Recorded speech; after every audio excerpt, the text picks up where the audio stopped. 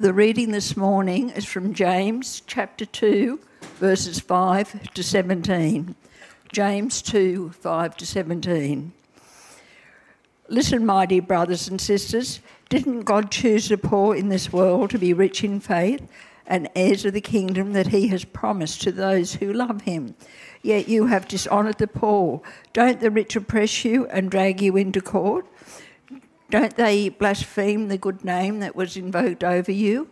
Indeed, if you fulfil the royal law prescribed in the Scriptures, love your neighbour as yourself, you are doing well. If, however, you show favouritism, you commit sin and are convicted by the law as transgressors. For whoever keeps the entire law and yet stumbles at one point is guilty of breaking it all. For he who said, do not commit adultery, also said, do not murder. So if you do not commit adultery, but you murder, you are a lawbreaker.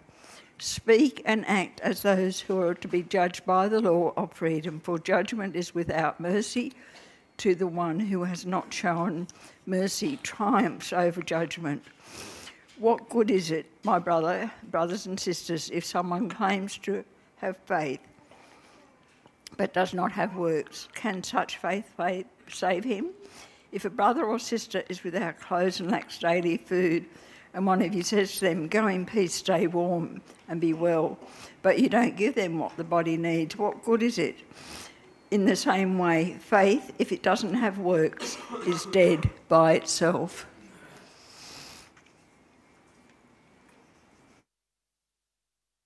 Thanks, Lee.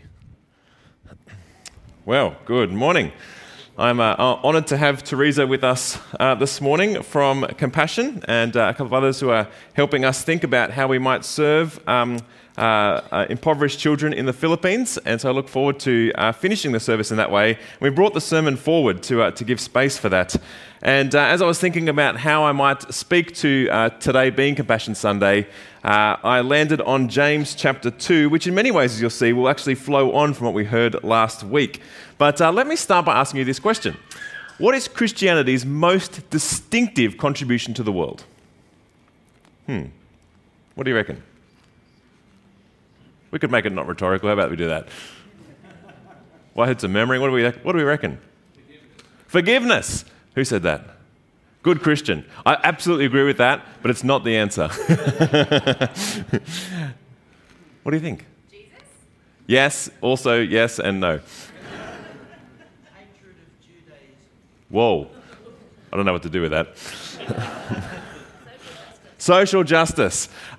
The answer to this question, according to Teresa Morgan, Professor of Greco-Roman History at the University of Oxford, she's smarter than me, I like her answer, she says charity. Now, I like that we answered kind of Jesus and forgiveness because that is absolutely the biggest contribution that Christianity, that Jesus has to offer, because without him there is no life, now or eternal. And yet, as the world looks upon Christianity and you look at the impact that Christianity has made on the world, the lens in which that's viewed is through this. We all are sensitive to hypocrites, those who kind of say they love Jesus but don't love people. But when people love others genuinely at a great cost to themselves, that makes an impact, and hence this answer, charity. It's interesting to think that the most confusing aspect about Christianity is perhaps good works and charity. I'm actually meeting with a man at the moment as we walk through Mark's Gospel, and he explores kind of Christianity. He keeps asking me the question that kind of someone asks Jesus, what must I do to be saved? And as we look at kind of this being perhaps the greatest contribution that Christianity has made to the world, then the answer might be good works. What must I do to be saved? Do good works. Be like Jesus. Has anyone nailed that yet, by the way? I will come to that actually later on. So how might we combine our understanding that we are saved by faith and through grace, and yet the call to do good works? Well, on this Compassion Sunday, I want us to continue to explore the fruit of Christ. Remember last week we had the picture of the vine and looked at John 15, where we summarized it as, in Jesus Christ, remain and bear fruit. I actually took a kind of a cutting. Oh, it wasn't a cut; it was like a whole branch that I ripped out. And I said that if we're not in Christ, then we're dead. That is actually now at the front of my house, looking rather decrepit. I should have brought it in. Don't be like that branch. Remain in Christ and bear His fruit. And particularly today, I want to focus on how we might bear that fruit in mercy and charity, and especially to the poor. Let us begin. Keep James chapter 2 open. And let's look at these verses. So the first part of this, heirs of the kingdom, God's heart for the poor. Verse 5, James says, "Listen, my dear brothers and sisters." It's important to kind of see his actual love for the church. James is likely the leader of the church in Jerusalem, or a key leader of the church in Jerusalem. Peter also. He's also likely to be the brother of the Lord Jesus himself. Now, James is known for kind of like not being backwards in coming forwards, and he's quite confronting at points. But look at how he actually loves them. "Listen, my dear brothers and sisters. Didn't God choose the poor in this world to be rich in faith and heirs of the kingdom that He has promised to those who love Him?" Didn't God choose the poor to be heirs of the kingdom of God? Did He? What does that mean? Firstly, I want us to sort of see how Scripture is absolutely littered with God's heart for the poor in the way that He calls His people to care for them. Just some of the many passages in the Old Testament particularly. Leviticus 23 might be kind of a well-known, you might not know that particular reference, but you might know that kind of the Jewish people were called to not reap to the edge of the harvest. Why? Again, non-rhetorical. Why were they told to leave a bit at the edge? So that the poor, the sojourners, those that were kind of the foreigners, could actually glean from that and be fed. It's a beautiful picture. Don't kind of milk the earth for all it's worth for your own kind of productivity. Make sure that there is leftovers so that those among you who are not as fortunate might be able to eat. In Zechariah, it says this, "Render true judgments. Show kindness and mercy to one another. Do not oppress the widow, the fatherless, the sojourner, or the poor, and let none of you devise evil against another in your heart." In fact, as we go to the very heart of God, it says in Deuteronomy, which we're looking at next week, He executes justice for the fatherless and the widow. Time and time again throughout the Old Testament, God's heart for the poor is so evident, and He calls His people into His very own heart, so that as He cares for the poor, He might do so especially through His people, even through us. God loves and cares for the poor, especially through His own people. I heard it said on a podcast I was listening to a little while ago that a Jew never has to beg. And I suppose that little phrase captures that as God's people lived out the heart of God, there ought to be no poor among them. No one struggling, because there's always opportunity to serve them and love them. I love that. Have we ever lived that out perfectly? I doubt it. But I love where God is pointing us into His very own heart.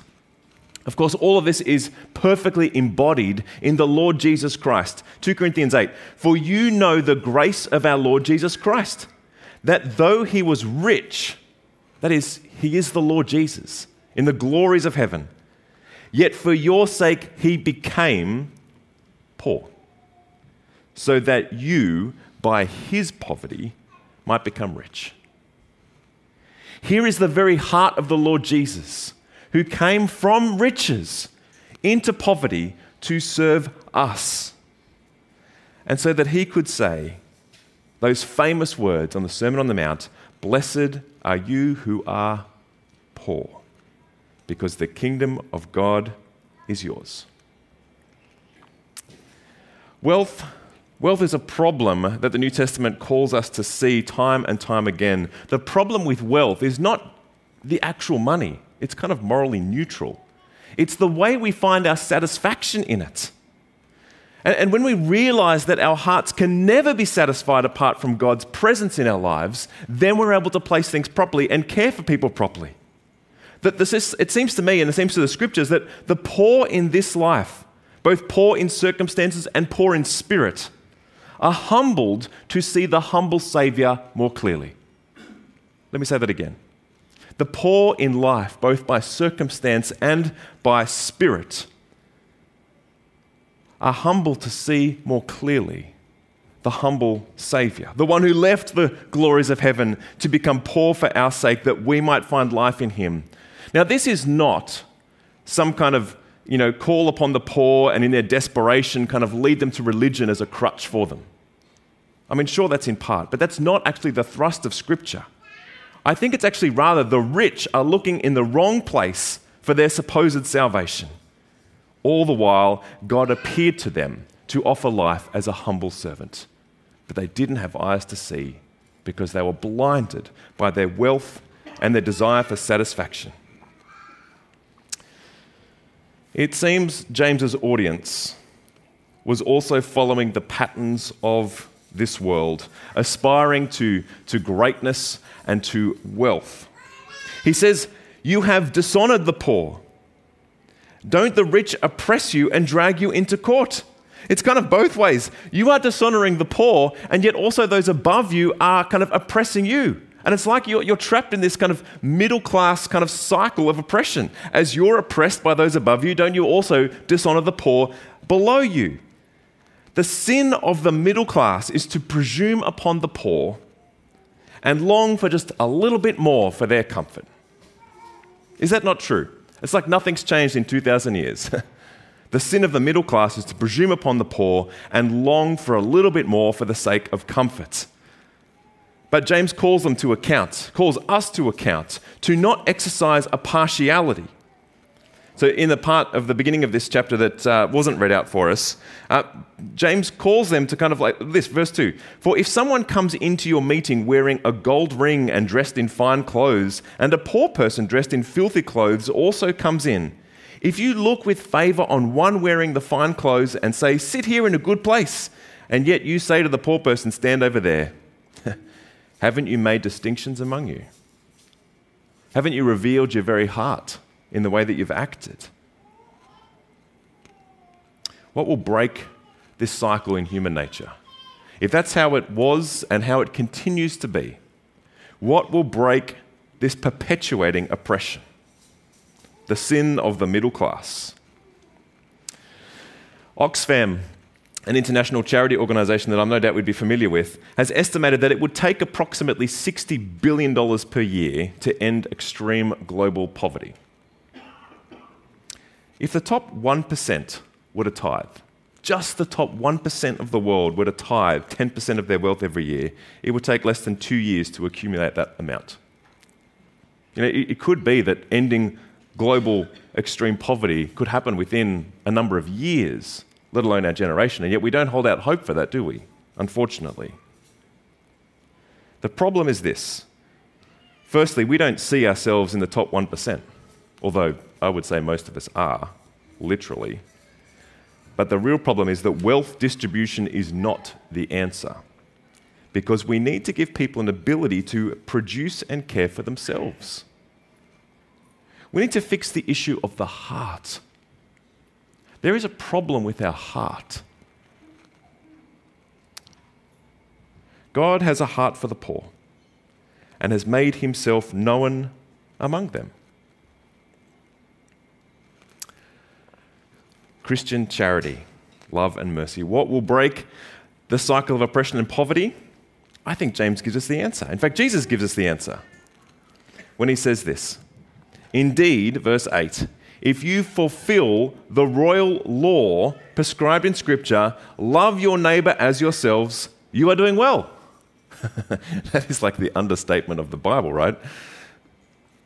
If you fulfill the royal law to love your neighbor as yourselves, you're doing all right. Are you doing all right? How are we going loving our neighbor? We can see that if we all loved our neighbor, not just kind of like we're forced to sort of tax off a portion of our income so that, we could care for those over there, but if we actually loved them, and if they loved those around them and were able to kind of care as well as they were resourced and empowered, could you not see how this would solve world poverty? But again, as we look to that and dare to imagine a life lived in this royal law to love our neighbour as ourselves, we know that we fall short of that. We know we are all guilty when we measure ourselves against the law, especially this royal law. Royal because the King Jesus called us to this and perfected it. He demonstrated it for us. And as we look to him, we go, oh wow, we are so far short. How might we do that? Again, James helps us. Verse 12, speak and act. Speak and act as those who are to be judged by the law of freedom. What is this law of freedom? Christian ethics is not governed simply by law, do this, do that. For the law condemns. It doesn't bring life. Ask any child starting to grow up if the rules of their parents are bringing them life. And yet we know that the answer is not no rules at all, is it? I wrote that paragraph during an episode yesterday. Life comes from God himself, who made life and restores life, but we only have it because he has had mercy upon us. We do not deserve it. We look to the royal law of love. We look to all of God's commandments, and we find ourselves short. We look to what this world needs to end things like world poverty, and we find ourselves short.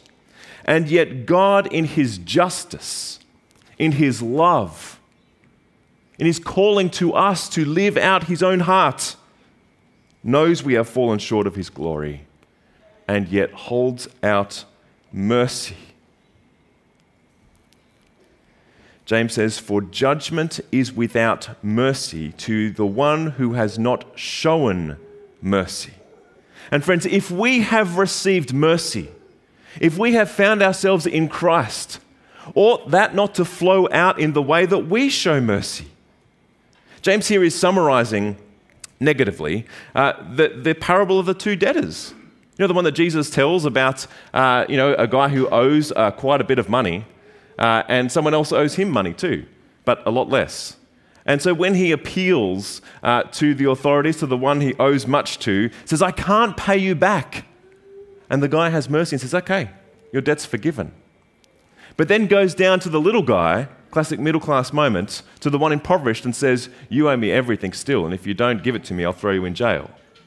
Has he not understood what he has received in that debt removed?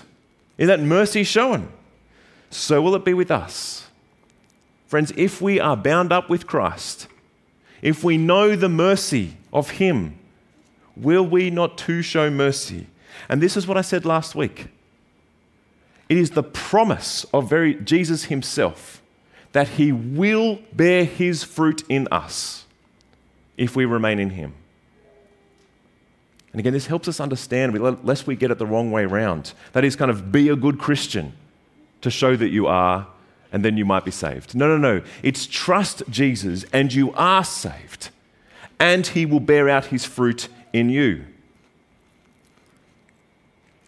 The link between these two things, having received the mercy of God and showing the mercy of God, is held together quite well by the lady I quoted at the very beginning, Teresa Morgan, the Greco-Roman professor of Oxford University.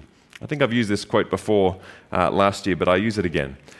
She says this, Christians are taught that God loves them absolutely, and that on that basis they can trust in God. They can love God, and because such an abundance of love, because of such an abundance of love, they can afford to love one another with enormous, unreserved generosity. That is a completely different model of relations with your fellow human beings and how your relationship with God affects your relationship with human beings from anything in ancient religious thinking in general, apart from Judaism. As I've already shown, and as she will labour, much that Jesus speaks to, James speaks to about our love for the poor, hinges off God's character shown throughout the Old Testament, through Judaism. Friends, as we have been loved absolutely, do we not have this enormous capacity to also love generously? to not worry about ourselves, but to care for those around us.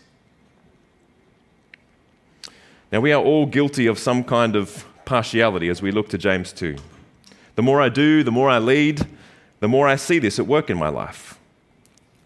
The solution is to keep looking to Jesus, to looking at his unreserved, extraordinarily generous mercy and love, that as we look to him in faith and repentance, the same would flow from us. For mercy triumphs over judgment. Do you know that? For as much as you have fallen short, mercy triumphs over judgment. And so that leads us to a faith that works. James 2:14. What good is it, my brothers and sisters, if someone claims to have faith but does not have works? Can such faith save him? And he gives this example. If a brother or sister is without clothes and lacks daily food, and one of you says to them, "Go in peace, stay warm, and be well fed," but you don't give them what the body needs, what good is it? In the same way, faith, if it doesn't have works, is dead by itself. The Christian church has modelled, at times, and certainly not always, this faith in Jesus, the same Jesus who cared for those around him with great compassion. Do you remember that time when thousands gathered around Jesus to hear him preach? For that is why he came. He came to preach the kingdom of God. And one of the ways that Mark describes that very moment, the very heart of Jesus, is he had compassion on the crowd, for they were a shepherd without a sheep. And so what does he do next? He just keeps talking to them. No, he cares for them out of his compassion. He takes kind of a lowly breakfast of kind of a bit of bread and some fish and feeds 5,000. He uses the very power of God to demonstrate his care and compassion. And so too through the early church, we find examples like Justin Martyr, a great leader of the early church. He described the basic kind of, what happened in an early church service, reading and teaching from the scriptures, the breaking of bread, public prayer, and collection for those in need, almsgiving, kind of to use the old word. That was baked in to how the church met. From the very beginning, they cared for those around them. In 250 AD, the church in Rome had a daily food roster of 1,500 widows and people in distress. That's larger, I'm told, than the largest artisan society of the time. What an artisan society of 1,500 widows and people in distress. The church cared for those around them. Later, in the 3rd century, you might have heard of the Cyprian plague. It was probably quite similar to Ebola, if not Ebola. It was devastating, as you could imagine. We've just been through a horrendous kind of outbreak of COVID.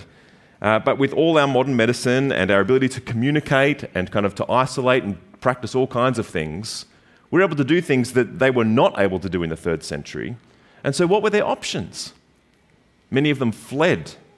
Anyone who was even presumed to have this plague was left in the streets. Family would abandon them. But this is what the bishop the Cyprian bishop was quoted as. I've forgotten actually who wrote this. This was actually from a historian reflecting on how the Christian church acted during this. Our brethren, for the most part, were careless of themselves, and with exceeding love and filial kindness clung to one another, visiting the sick without regard to the danger, diligently ministering to them, tending to them in Christ. Being infected with a disease from others, they drew upon themselves the sickness of their neighbours, willingly taking over their pains. In this manner, the best, at any rate, of our brethren departed this life, including certain presbyters and deacons and some of the laity. Do you know what a witness to the world that was? That while the rest of the world fled, Christians ran towards for the sake of caring for their neighbour. Not all Christians, but it was a great testimony. Today, there are many Christian organisations like Compassion continuing to hold out this care, this faith that works. A number of years ago, my wife and I actually got to visit our sponsor child from Compassion in Bolivia. It was an incredible moment, actually, to see the community that Compassion had invested in, to visit our sponsor child, Daniel, and to see the kind of school he was growing up in, and the way that this little community was caring for people in the name of Jesus. We were told quite strictly not to eat any of the food, but this particular El Alto city in Bolivia, not known for its kind of high-quality water. And so there we are, sitting with Daniel, his family, and others, and everyone's kind of, there's two white people in the middle of this kind of community, and everyone's kind of, gathered around, and they serve a salad that had just been washed in water and a whole bunch of other things. And Kel and I look at each other, and we're like, well, may God protect us. And he did. But it was a wonderful moment, and I look forward to hearing from Teresa shortly. But as I come back to the beginning of this sermon, and as I look to how Christians have made a great impact on this world as they've shown the love of Christ, the heart of God, in caring for others, let me also come back to the moment where I said sometimes it's a great confusion as to what must I do to be saved? Do I have to do all these good works? Let me finish with some words from John Calvin. At the heart of our Reformation, we are a Protestant church here, and split from kind of the mainstream Catholic Church around issues like this because of confusion about how we are saved. He says this in a commentary in Ezekiel: "Faith can be no more separated from works than the sun from its heat." I love that. Yet, faith justifies without works, because works form no reason for our justification, but faith alone reconciles us to God. We sang that song at the beginning today, "Nothing in my hand I bring." There is nothing you can do to be reconciled to God. There is no good works that you can hold before him and say, "Look, I did it." Because God knows your heart and you have fallen short.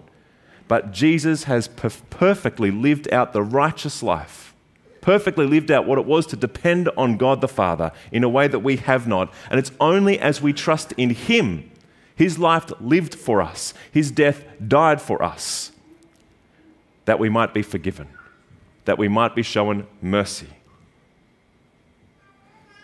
And as we bask in the brilliance of that, in the sweet balm of the grace of Jesus, may it fill us to overflowing, so that we might live out the very heart of God, and that people might see our good works and give glory to God and find the same grace that we have been filled with. Let me pray. Father, continue to shape us and mold us into the very heart of you that we have seen in the Lord Jesus, who served us, who became poor, who died on a cross for us.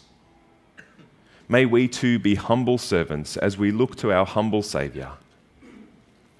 Father, we do this to honour you and also ask that through us that we might serve those who are less fortunate and hold out the grace of Jesus to a world in need. Amen.